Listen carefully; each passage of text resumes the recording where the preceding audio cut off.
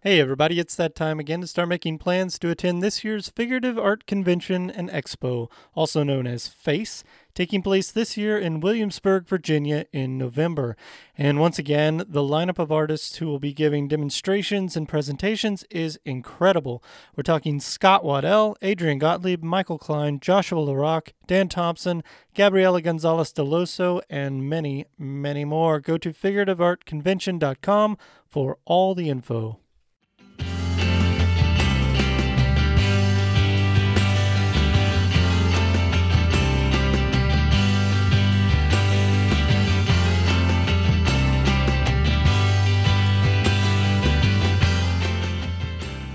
Hello, everybody. My name is Danny Grant. I'm an artist, a drawing and painting instructor. I live in Austin, Texas, and I would like to welcome you back to the studio. This is the place where I interview and talk shop with other professional artists, and we get an inside glimpse into their daily lives as professional artists. On this episode is the great Patricia Watwood.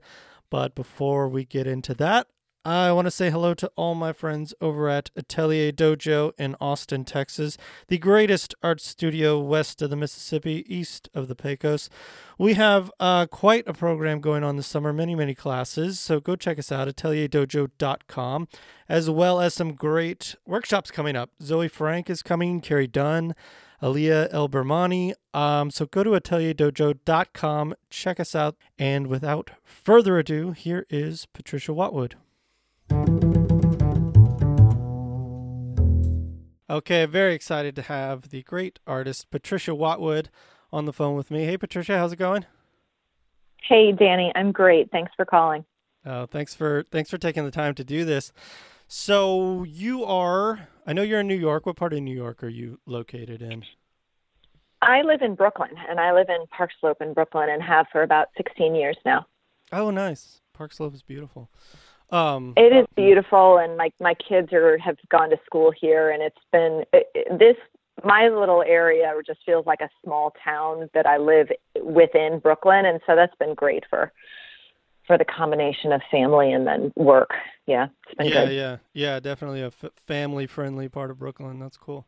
Yep. And is your studio in your home, or do you rent a space? I have my studio at home. For a long time when my kids were younger, I rented a space nearby in Gowanus, and I had that for quite a long time. And I felt that I couldn't work at home because especially when the kids are young, it's too disruptive and they're too distracting. Yeah. But then about 3 or 4 years ago, we had a little transition where I actually needed to sublet my studio for about 4 or 5 months, and I moved home. And then in the meantime, that studio building, they threw out all the artists. Oh, so wow. It's sort of I thought that I was just moving temporarily, and then I ended up moving permanently. And actually, I've been happy with the way it's worked out because with my kids now, they're middle school and high school, and they totally ignore me. But I'm also kind of around if they need me. So I actually am getting a lot more work done now just being here. And not having to commute. And then on the other hand, teenagers are funny. You never quite know when they really actually are going to need you or going to actually open up a conversation. Right. So it kind of worked well to just be around for this period in their life. So yeah, I'm at home and probably will be for the foreseeable future, although one day I'd like to have a larger space again to do some really bigger canvases, because really the canvases in this space I can do up to about 6 foot, 4 foot by 6 foot is sort of manageable. But anything bigger than that is I don't quite have the space. Wow. So yeah, I noticed some of the and we'll get into this in a minute, but I noticed some of the paintings you have in your current show are pretty large size. Is that a direction that you kind of you want to eat? So you just mentioned going even bigger. So I assume that's the direction you want to go to. I've figured out I really like working at a certain sort of medium to large scale. So especially with the figures aren't usually life size, but they're usually probably around 3/4 or probably about 3/4 life. Mm-hmm. And then I'm interested in being able to do multi-figure So then putting that into a space, you end up kind of needing a canvas that's something like at least like 36 by 50 or, so oftentimes my proportions are something like, 36 by 44. The biggest ones for my show were 48 by 54, which actually I've kind of figured out is a really nice size for me because it does actually fit in my sort of medium-sized studio, but it feels big on a wall. Yeah. So it's also, I've learned the hard way. I've made bigger pieces. Like my biggest painting is 6 foot by 9 foot. Wow. And once you get up there, like I got to get somebody to help me move it. Right. I got to rent a truck if I need to put it in a show. Right. So like just the logistics of like what scale is really manageable. Right. But I do like working bigger. And that's definitely a goal of mine long-term to get back to a place where I'm able to do canvases that are, like 6 foot by 8 foot, just because I like the recent work I've been doing. There's a lot of like big skies, kind of, Tiepolo sort of clouds, and then having space for a figure 2, having more space around them. So I like that scale. Yeah, that's interesting. And so because certainly you could do all that stuff and have it, really scaled down. You could, really, really scale everything down and still have all that stuff in a picture. But you feel like that just, is it kind of the impact thing on the wall that you're going for? There's two things. The impact, yes, although just being in New York, I'm a bit actually weary sometimes that people kind of like, I'm going to make a really big painting to just show that I'm like an ambitious painter, right? It's, that's gets a little old actually. And sometimes actually a really big statement can happen in a very small space. But there are two things I like about working bigger. And one of them is that when you're working on a larger scale and you're kind of getting close to a piece, it sort of breaks apart into different moments because when you get closer to the canvas, then your visual field is filled with, say, this corner of the canvas, or you move and look down at this section down here. And it almost becomes then like a series or like a sequence of paintings or moments within a painting, right? And I really love that experience in looking at larger works. And so that I really like. But then also, I think it's also just a technical thing, which is that I've been doing a lot of multi-layered work where the first pass will go up in a really pretty loose, open way. With kind of broad brushwork and almost watercolory kind of surfaces, and then going in with another layer.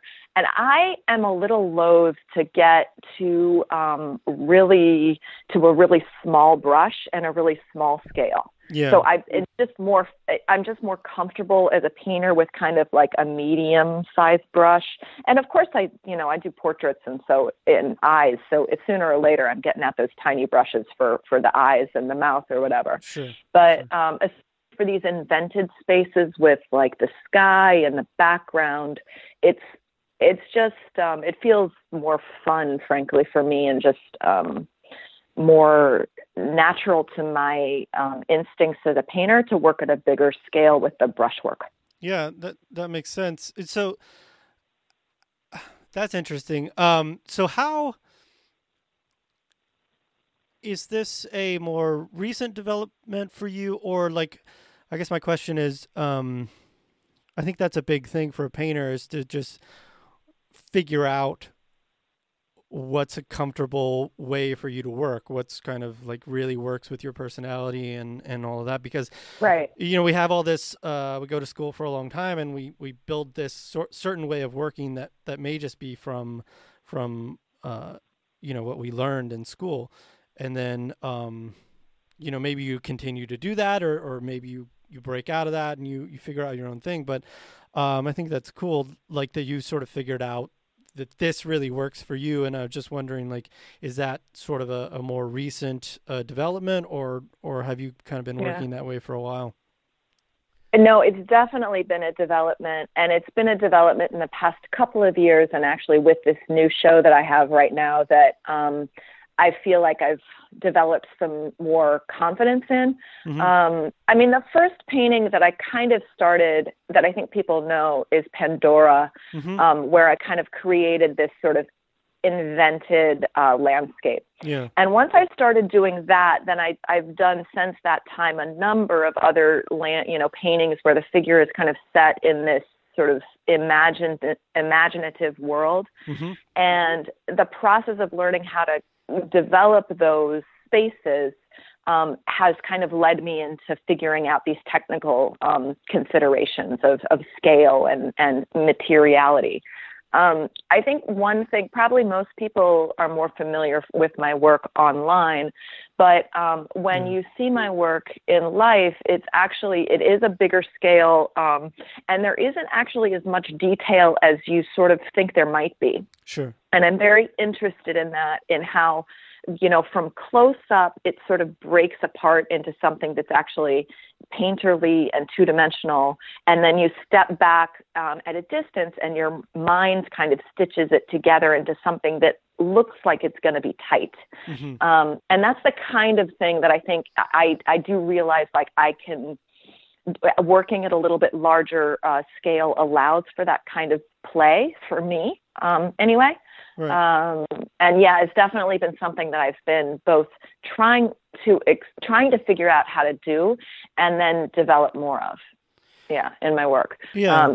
I'm interested in, like, world building in terms of creating, that these figures are in this space that isn't really just, it's not like, it's not my present world. It's like the world of my studio or the world outside my door. It's sort of this alternate sort of imaginative pictorial space.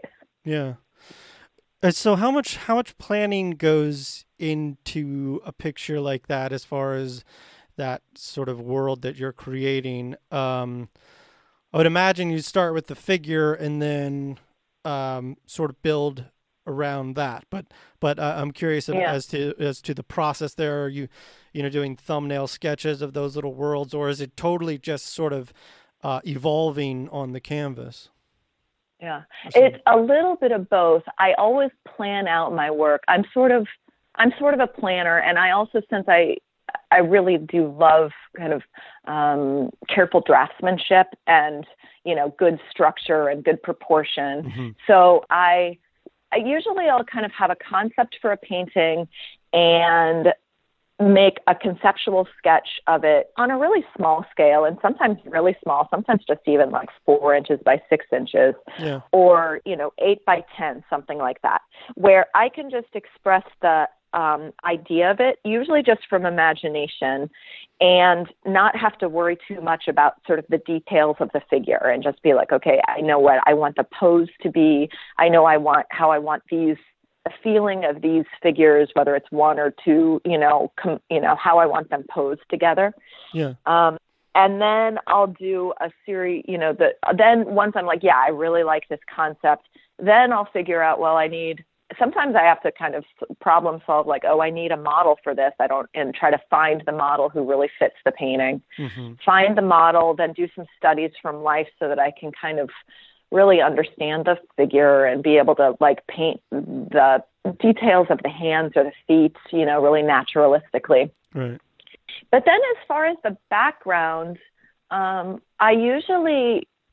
I kind of develop a little bit more intuitively and a little more on the fly as I go in the big painting. So I kind of get the figure part worked out, and I usually have a design in terms of, like, okay, this whole big shape is a big dark background, and then there's a big, as far as the design, a slice of light from the sky and the shape of the clouds, like, going this way. So I've kind of thought through those design components, but then I always get to, but what actually is in this, like, big dark shape? And I'm like, and honestly, it's both fun and terrifying, because usually I have no idea. And I kind of, at its most fun, what actually usually happens is it's almost this, like, intuitive back and forth conversation with the painting, where you sort of put up some shape, you sort of follow your instincts and put up some shapes, and then almost like an ink blot, it starts to suggest things to you. And then you kind of develop those ideas that are being suggested by the painting. And I remember at one point, it's like, who's painting this anyway, right? Like, because I'm kind of like letting the painting tell me how to shape it, right? Yeah. And it's been really fun. It's really scary because I'm not, I was trained in the atelier where the answer to the question, how do I make this painting more beautiful? Mm-hmm. The answer to that question usually is like, well, let me, are the proportions correct? Should I model the skin tones more? Should I add more detail? Should I refine this passage? Should I try to make it, more naturalistic? Right. But then in this sort of imaginative space, there's no external anything by which to say, what's the right direction to go to make this painting more beautiful or more successful or whatever. Right. So I really have to just trust my instincts. And it's fun and it's exhilarating and it's also kind of scary. Yeah, no, it's, and well, that just made me think. So I guess part of, would you say that part of the way then that you're making decisions about the figure is based on the fact that the figure is in this certain kind of invented environment, just in terms of like, where you were just saying how could maybe you're asking yourself, how would I make this more beautiful or whatever?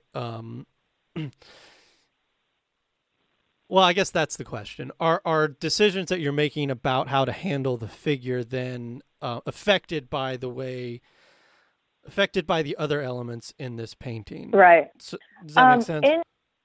Right. In general, in the past, that's been a progression as well, because in the past, I usually sort of approach the figure and the design of the figure from a pretty traditional and classical mode, Mm-hmm. where, and I actually even have a theater background, so I really almost think of it as like, okay, I'm going to cast this character and I'm going to kind of create find the right model who sort of embodies this idea. I'm going to shape the pose in a way that sort of hopefully gesturally, both is interesting in terms of design, but also kind of expresses the mood, or the narrative of the painting. Yeah. And then I've kind of left the more exploratory stuff to the background, right? And sort of painted the figures from life and then added the backgrounds. But the show that I just was doing now, there's two paintings that I actually did the figures as well from imagination. And the reason I did that is I've been thinking a lot and noticing this idea about the willing suspension of disbelief in representational painting.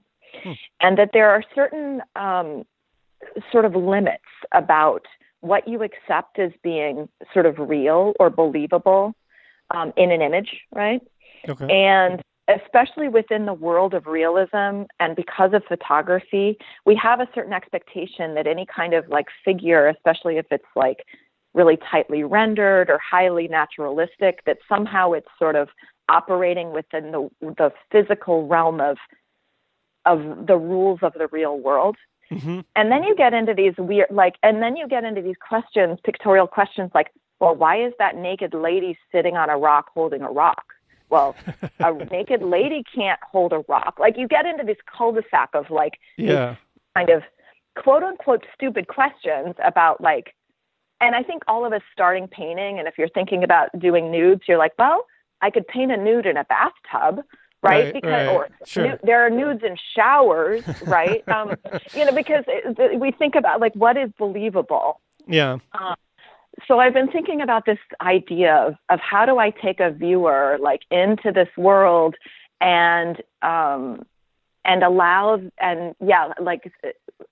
get that to agree with me on the willing suspension of disbelief that within this world all of this makes sense and you don't have to ask these other questions. So anyway, I've been thinking about that concept a lot as I've developed this work. And so I realized with these two paintings that the figures, like I've always wanted to do those paintings where the figures are like floating in the sky. Mm-hmm. You know, Bouguereau has a few great ones, and Beau Bartlett has a really interesting composition where the figures are just sweeping through the sky. And I think like Klimt has one, you know. Yeah.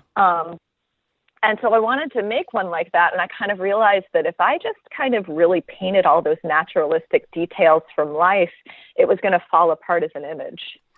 Right. So what I ended up doing is doing the drawings from a model. So to kind of figure out how I was going to construct the figure, but then I painted it totally from imagination and with a lot more like open brushwork and kind of, broken form a little bit so that it also has the feeling of just like airiness and open and that you're not asking, why are those two naked people flying through the sky? Right. Like, so yeah, anyway, that's a little window into some of the ideas I've been exploring, in this territory of like paint handling and how the paint handling works with the subject matter.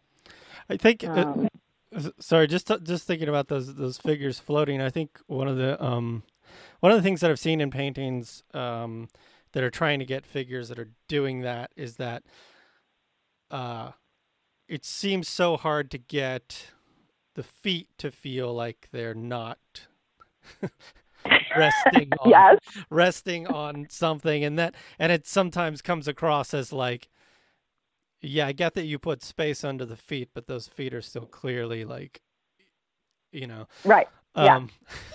So it seems like a very special challenge. But so something like that, you feel like once you sort of, you do that study but then you kind of paint it, based on the study, but you're not copying the study. Like you're able to sort of get away from a little bit of that. Is that part of why you did it that way? Yeah. Mm-hmm. Yeah. And really try to allow the picture to, so not so much being guided by, what does the model look like and can I make my figure in my painting look more faithfully like the model, but letting the figures in the painting really relate to the painting as a whole and succeed in how they, make an image and make convey an emotion, convey an energy, work in a pictorial space, those kinds of considerations. Yeah, that's really interesting because I do think that's a special problem when you start to when you have that kind of background and you want to put your figure in an environment, and I think with the training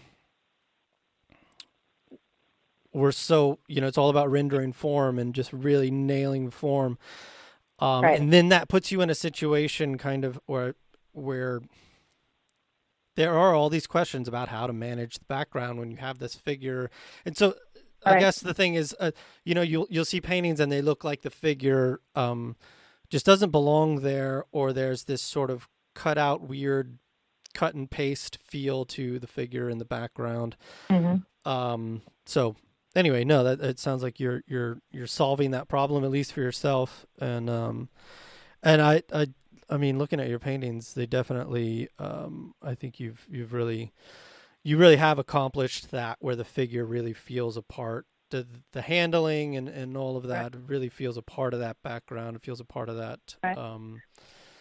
I think that's you're to be applauded for that. I think it's a. Well, thank you. Yeah, no, Go ahead. I've kind of come to realize that in some ways that sort of that atelier training and the sort of tendency towards realism and sort of detail actually kind of works counter to my other aims, as a painter, as far as like pictorial space and narrative and imagination. And so I've been kind of like letting go of, of certain kinds of accuracy or certain kinds of detail, in pursuit of sort of a larger pictorial idea. Yeah. And it's been a long transition, like, little baby steps all the way from one thing to the other. Yeah. That's cool.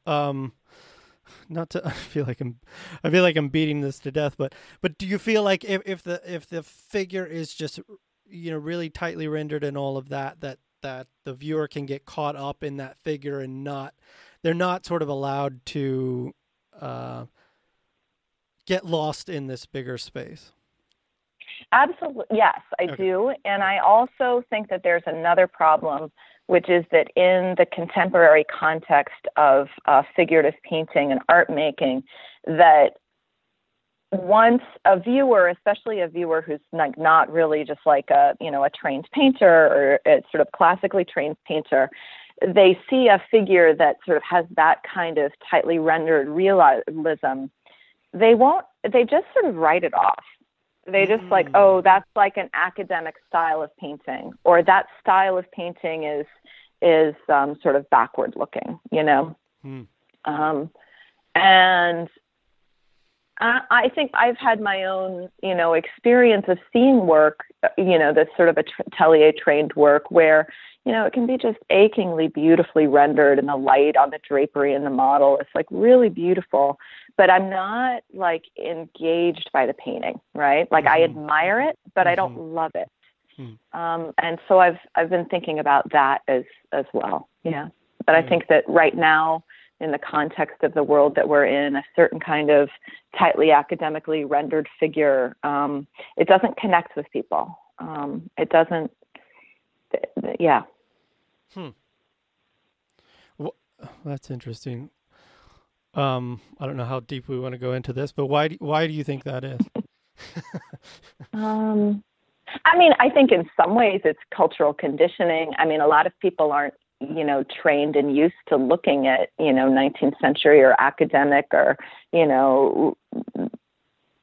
carefully rendered figurative art. Certainly people don't have a lot of experience with thinking about, how do you interpret the narrative of this piece? Yeah. And they find it a little, not alienating exactly, but a little rarefied, and it doesn't, a bit elitist or something like that. Yeah, a little elitist, or it just doesn't feel like it connects to them. I actually, this is, of all people, like I got this idea a little bit from R.H. Ives Gamble. In Twilight of Painting, he talks about poetic pictures, and he talks about the importance of like subject matter in this, what he called any kind of history painting, which is more broadly sort of figurative and multi-figurative narrative painting, poetic pictures. And his point was that to communicate with your audience, who is not just the audience of painters, that you have to kind of give them an entry point as far as subject matter and something that they are engaged by, right? Yeah. And I thought that was really insightful. That is, it is insightful, and that comment about audience of painters, I think that's so, especially for people who've had atelier training, and you're in this environment that's where you're looking around and you're it's a little bit competitive, but it's more than that. You're also admiring the people that are doing this, that are, kind of painting really great form, and they're they're really getting in it, and they're really having success, and maybe you're struggling or whatever, but like, and so I think that it sort of breeds this, we start painting for other artists. So that's an interesting kind of shift, maybe, that maybe more people might want to make. Yeah. I'm kind of figuring this out through our conversation, but like, I think that for painters, and especially atelier trained, like you're really inspired and you understand form, right?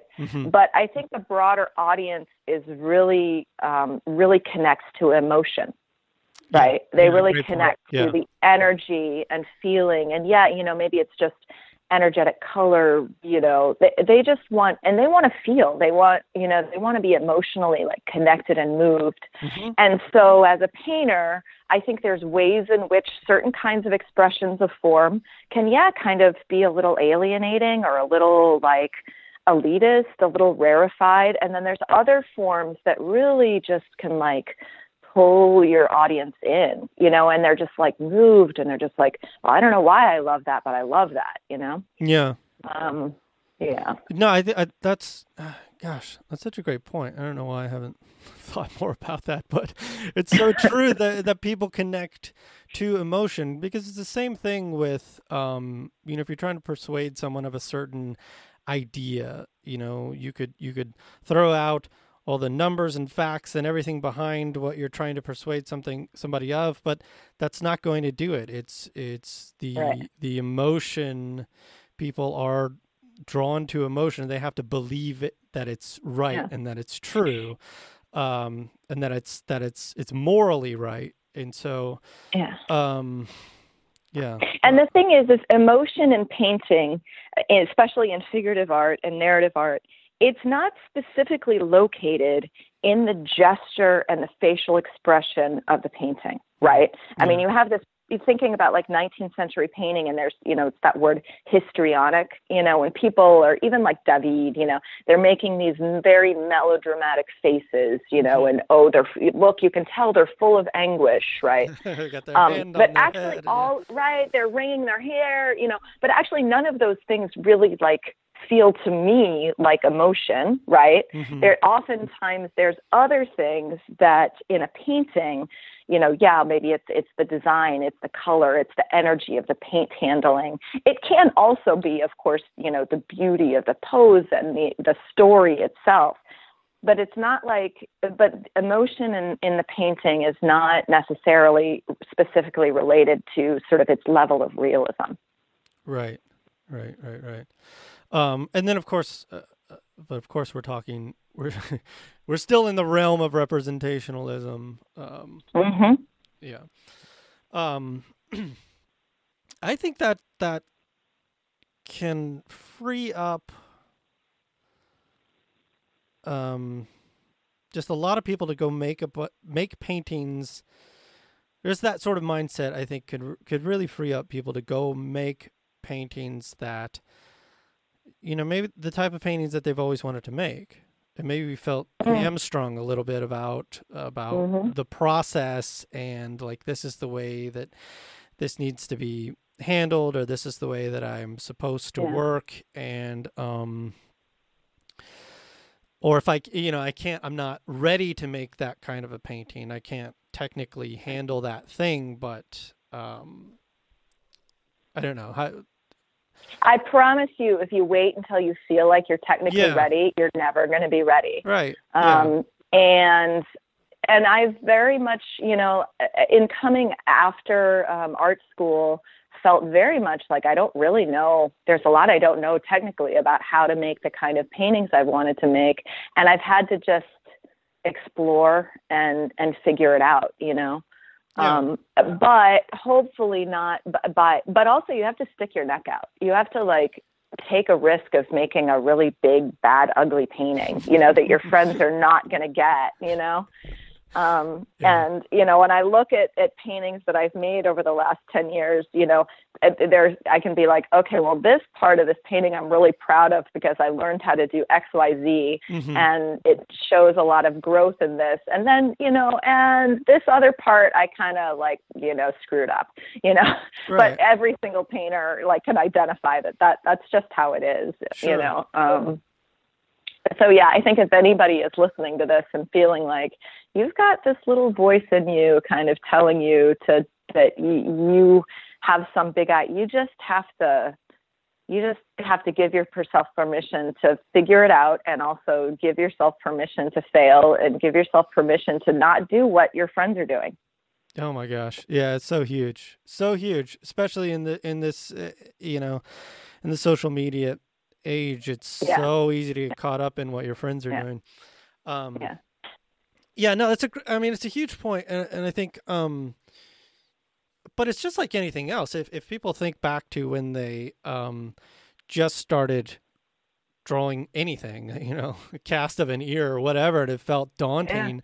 Because you looked around and everyone else was doing these amazing drawings, and you just never done it before, and you just got to dive in. And I think um, whatever it is, you start making this painting that you just feel completely not ready to make, and it's a huge challenge and all of that. But I think each of those elements, you have to start somewhere. So it's just a matter of like, okay, well now I know, and then you can just start figuring it out from there, right? I mean, you can, Absolutely. yeah, Yeah, and I am excited about, in general, the field of kind of representational figurative work, because I feel like there's a lot of my colleagues who are all, my age and a little younger, who've been painting just long enough that people are really starting to, explore and differentiate themselves. mm-hmm. And so hopefully it will kind of lead to a real flourishing of creativity and also differentiation, so that Yeah, all of us kind of trained in a similar place end up, creating a lot of different looking work. yeah. I mean, it's ultimately the reason that we all started doing this in the first place. I think no one, it's these kinds of paintings, right? That for me it was, and I'm sort of just starting to dip my toe in there, but that's was definitely I don't know. I've repeated myself Mm-hmm. on this Yeah. podcast with this before, but I I've if anyone knows my work, they probably know they're thinking of still lifes. But before I went and studied at an atelier, I didn't care at all about still life painting. Um, Right. Interesting. Yeah. Yeah. it wasn't the thing that I wanted to do. It was just the thing that I learned how to do, and I'm not. I'm proud of those paintings and all of that, I've liked all that work that I did. But it's just that wasn't what I set out to do, and so I think I don't know. I would think for a lot of people it's the same way. Um, Yeah, but it's been very much that way for me. And I actually at one point, and I mean, it's a fortunate thing that there is a market for still life. And a lot of us who kind of went through the atelier found that at a certain point you get technically proficient and you've understood how to make a really beautiful still life and you mhm. sell them. But for me personally, I sort of realized that actually I didn't have a lot creatively to say in terms of an artistic way about still lifes. Like Yeah, I could make a painting of a bowl of apples, but that wasn't like expressing myself creatively, right? right, And right. I had to just stop painting them, Yeah, yeah, um, and just really like I knew that the thing that I cared most about was figurative work and portrait work. And tried to just be committed to figuring out how to make the kind of work that I wanted to do. yeah, yeah. So I want to talk about this idea of sincerity. This came up Mm. at the last. I mentioned this on email. But at the last Face conference, you were on this panel, and it was a panel of from the Suggested Donation podcast with Tony and Ted, and there were a number Yeah. of incredible artists up there. And as sort of often happens, the conversation among artists got to basically what is beauty, right? And Mm-hmm. it's just a conversation. It's just a thing that almost can't be answered. Right. And you jumped in and said, I think what we should be more focused on, or the more important thing is the idea of sincerity. And I was applauding you in my head, and I loved that because I really do think that's what it comes down to as far as the work that each artist is making. It's like, as long as it's sincere and it comes, I mean, the is just so open as far as subject matter or whatever. But if you're sincere, I think that's the most important thing. That the grossest artwork to me is the stuff that's sort of mocking and ironic and campy in a way that's sort of just mocking, like, sincerity. Right. Or it And feels just crassly commercial, right? Like, yeah, yeah. yeah, Like yeah, sort of cynically, somehow they've decided that people will pay thousands of dollars for this, and I'll just, yeah. kind of, yeah. And yeah, I think, I find that kind of work also. It's just it's just depressing and kind of gross, and makes you feel bad about the state of the world. Yeah. One of the things I love about my art community, is that in general, most of the people that I know who are doing contemporary figurative work and sort of atelier trained work is that they tend to be like really marvelous, intelligent, sincere, Yeah. thoughtful people who in some ways really feel like they want to make art in part because they want to make the world a better place. And that's not something that feels like it can be universally said about the art world. And I love that about my art community. I do think that conversation about, what is beauty and how it's a dead end cul-de-sac that people have been trying to define beauty for 2,000 or 3,000 years or longer, and they still haven't come up with an answer. And it just doesn't help me move forward. I don't think it helps our movement. If we have a movement, I don't think it helps it move forward, because it's also not a conversation that is engaging to either the larger art world or the world in general. But on the other hand, I do think that like in this world of Instagram and Facebook, and our lives feel so frenetic and commodified and disposable, that one of the reasons that people are drawn to both making and then also looking at the kind of work we do is because it just gives them hope that in fact not everything is like meaningless and disposable.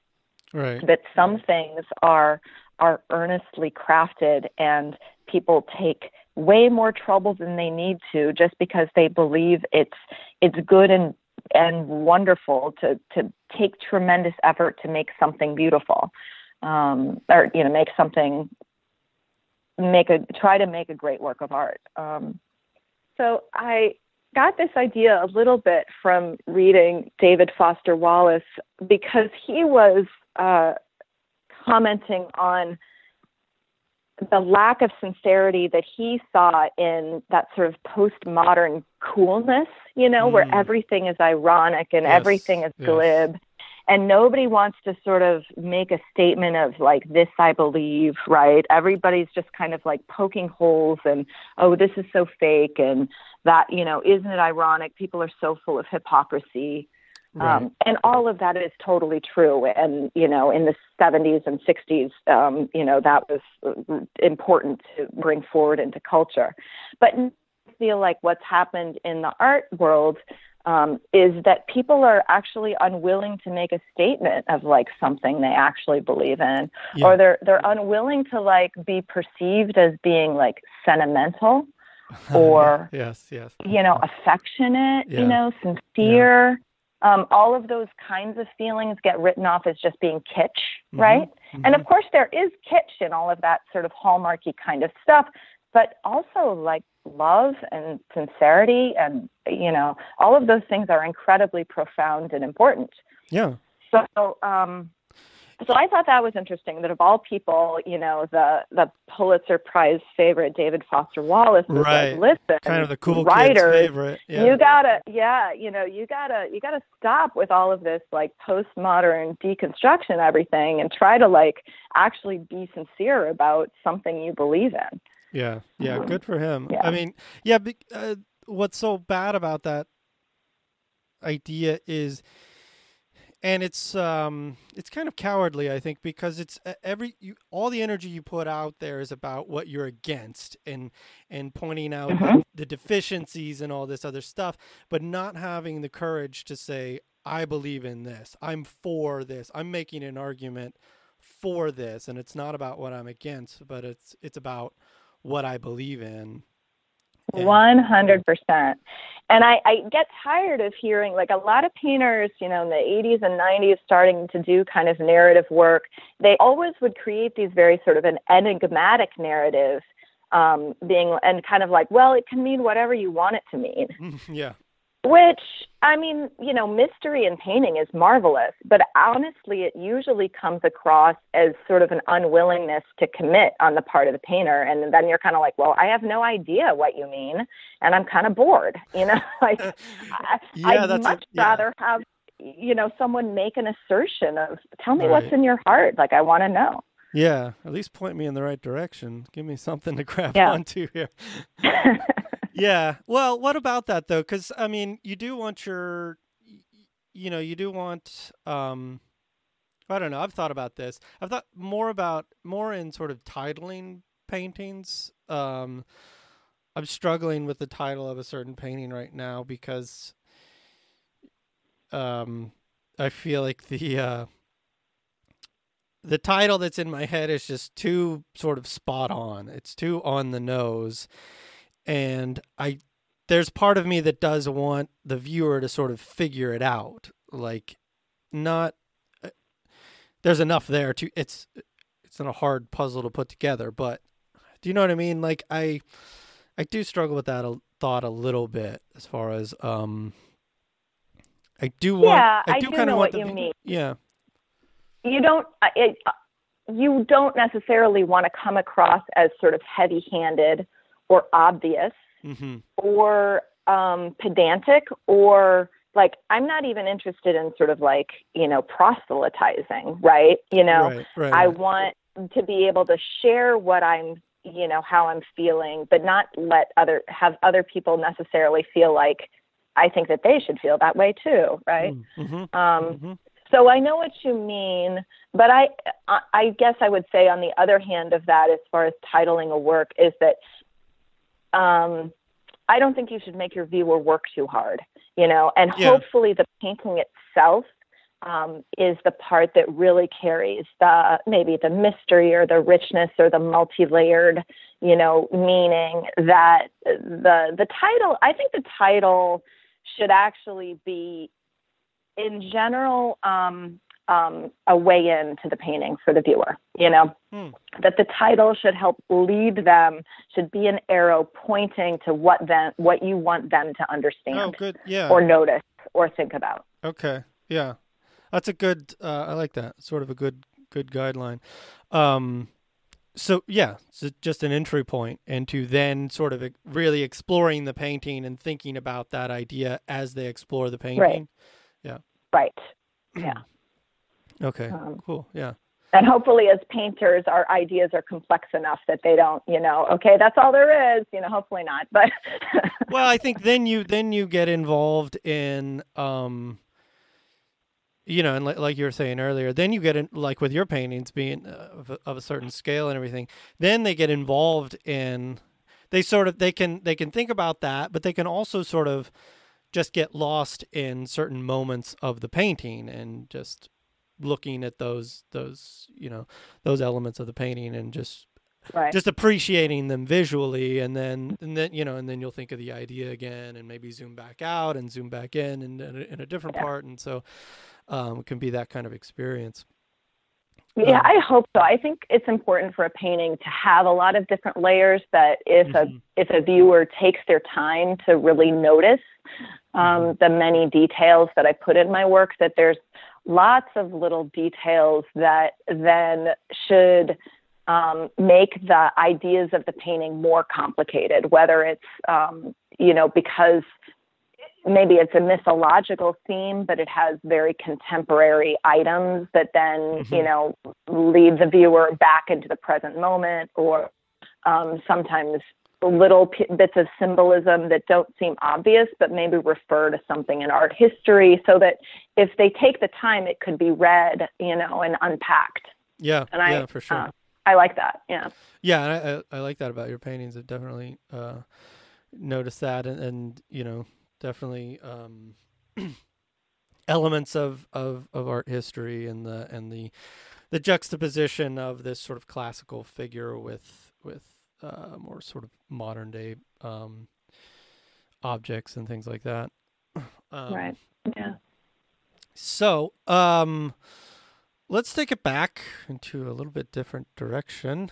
One thing that I always ask my the artists that I interview is just about what your sort of daily schedule looks like as an artist. I wanted to cover that. I'm almost disappointed to get back to that because I'm really enjoying this kind of conversation. But I do want to cover that with you. Just what it looks like for you on a daily basis. What time you get up in the morning, when you get into the studio, if you get into the studio on certain days, or they're taken up by other things. But so what kind of how does it look for you like on a daily basis? So I have a family. I have a husband and I have 2 daughters. And with having kids, that just has created a pretty structured regiment to my time, right? So I get up in the morning at 7 when it's time to make sure the kids are getting up and, get them and we do our morning, making lunches and breakfast. And then they are old enough, then I have my time during the day to work. So my day is always broken up into there's always email and computer work, which drives me nuts. And anyone who's had to work with me on email knows that I can actually ignore my email for days at a stretch, which good for you. I consider just one of the privileges and perks of being an artist. Like there aren't many, you don't get any vacation benefits, but I can't ignore my email. The social media, sort of tending your social media garden, which I do regularly, but not necessarily daily. Okay. Do you have certain goals like that you want to, like, do you stick to posting at least weekly or things like that? I always sort of intend to post closer to daily and always fail. So I probably post, 3 or 4 times a week, something like that. Okay. Although I will definitely go through periods in my life whether maybe there's just a lot of family stuff going on, or frankly, maybe I'm on vacation and I will not worry about posting at those times. So it definitely kind of cycles where, for example, I have this show right now. And so for the last 3 months, I've tried to be pretty consistent about posting much more regularly, just knowing that, I wanted to be able to have my stuff visible and be seen. So it goes back and forth. I admire many of my colleagues who are just like geniuses at, Instagram and social media and have, they always get 5,000 likes on everything they do. And I'm, I don't work on it that hard. I actually I don't spend a lot of time on Instagram or Facebook because I don't find it I find it a little boring. Yeah. So, so it's definitely a feedback loop. And then the other thing is it's a big time suck, and it's a big problem as far as just kind of, I call it like the big competitor, right? It's like you go on and you just see all these images that are amazing and impressive that your friends are doing, and they got 3,000 likes, and you're like, well, and then you just kind of go to your studio, and I am cautious to not let myself be too primed by that pump, and to try to create space around it so that I am able to just continue to work on what I am working on and be guided by the criteria that are important to me, and not necessarily the criteria that are awarded by the vagaries of Instagram. So the social media, anyway, that's a little digression. Then studio work, my work is broken up into a lot of different things. I do teach. I teach 1 day a week right now. I am actually considering taking up something else that might mean I might expand it to 2 days a week. Okay. And I have some reservations about doing that because I already don't feel like I have enough time in the studio. Yeah. But I also have a child who's about to go to college. So the realities of just income are, it's always a delicate balance. Yeah, for sure. I actually, the thing, I like teaching and I like the relationships and I like how it gets me talking and thinking about art. But I do portrait commissions, and those in some ways are the most lucrative way for me to kind of cover my nut, as a painter. Nice. Yeah. So I do 2 or 3 oil painting portraits in a year, and usually a few drawing commissions, Nice. And that really makes a big difference in my bottom line over the course of a year. Do you work with sorry to jump in here. Do you work with a one of the portrait companies, Yes, Portraits Inc. or I'm one of those? I'm repped by Portraits Inc. And I also have a partnership with a couple of individuals who are portrait brokers. And in fact, one of the galleries sometimes the galleries will sort of take your portrait portfolio as well, because they know that sometimes they have clients who come in. But to be perfectly honest, I think 75% or even more of my portrait work comes from word of mouth from other portrait projects that I've done. I actually grew up in St. Louis, and frankly, a lot of my portrait work is in St. Louis, because St. Louis doesn't nearly have the density of classically trained artists as, say, New York City, right? And for sure. And I grew up there, so I've got a good network there. So I've done a lot of portrait work in St. Louis. Yeah, I noticed you're one of the mayor there. Yeah, I've painted 2 of the mayor, cool. two different mayors, and nice. A lot of stuff for St. Louis University and Washington University. So that's been, and my family is still there. My parents are still there. So that's actually been a really wonderful way for me to stay connected with my hometown. Yeah, that's great. Yeah.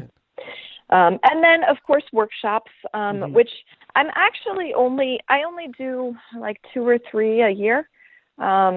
I've got one coming up in St. Louis at the Gateway Academy of Classical Art, and I'm doing one in Brooklyn on my own here in July.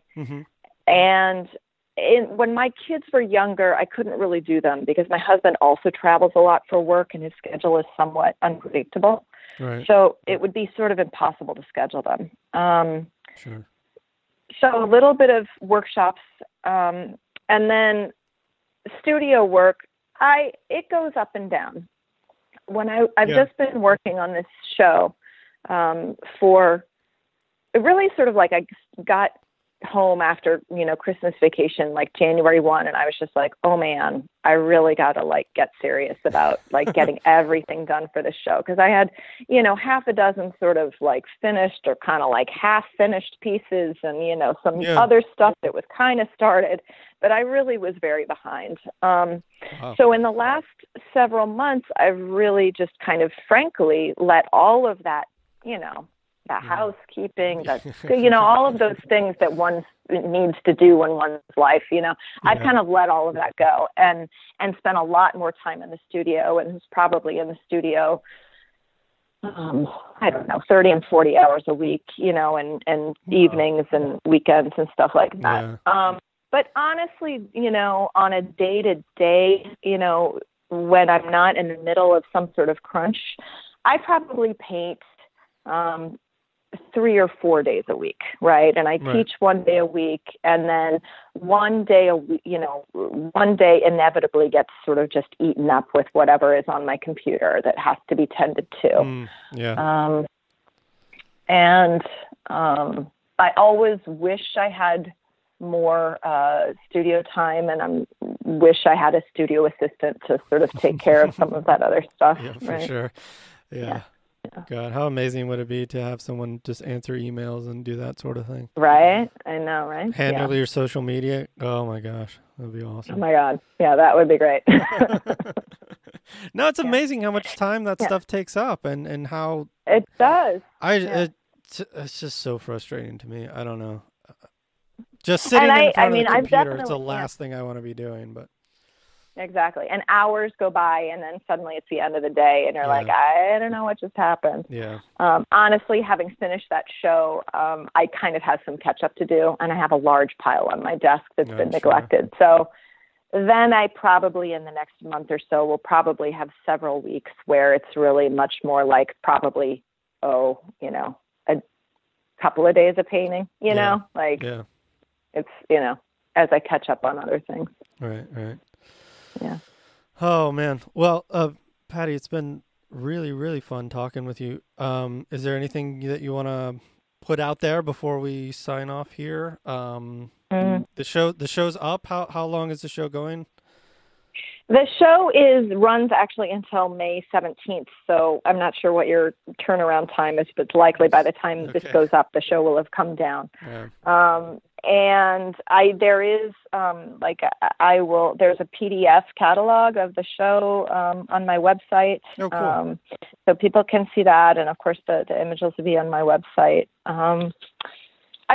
I'm really proud of that show. It's been 3 years since my last solo. There's just been a lot of changes in my life and my personal life, and this show kind of reflects it, but I think it also reflects a lot of growth, so that I feel now, as sort of at the end of this long journey, kind of like really excited about some of this new imaginative work that I've been doing, and like excited to kind of keep developing it. So yeah, it's been great.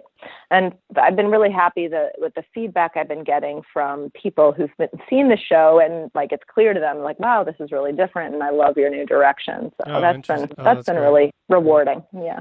Yeah, no, congratulations on all that. It's an achievement, I think, to kind of push forward to that place where you're really excited about your work. Yeah, thank you. Yeah. All right. Well, thank you so much, Patty. It's a pleasure talking to you. It's fun to talk about painting and art, so thank you. Yeah. Oh, absolutely. Well, have a great day, and we will talk to you down the road. All right. Take care. Be well. Bye-bye. Bye. Okay, thanks again to the fabulous Patricia Watwood, and thank you guys for listening. And as usual, if you're listening on iTunes, go ahead and give us a 6.5-star rating and leave a review if you would like. That helps us stay visible in the iTunes world. And if you'd like to contribute financially to this podcast, i.e. give me money, you can do that by going to DannyGrantFineArt.com, going to the podcast page and clicking the donate button in the top right-hand corner. And if you would like to drop me a line, send me an email, you can do that, Danny@DannyGrantFineArt.com. And that will do it for today. Thank you guys so much, and I will talk to you next time. Bye. On a rooftop in Brooklyn at 1 a.m, watching the lights flash in Manhattan. I see 5 bridges, the Empire State Building, and you said something that I've never forgotten. Lean against railings, describing the colors and the smells of our homelands, acting like lovers. How did we get here to this point in living? I held my breath, you said something.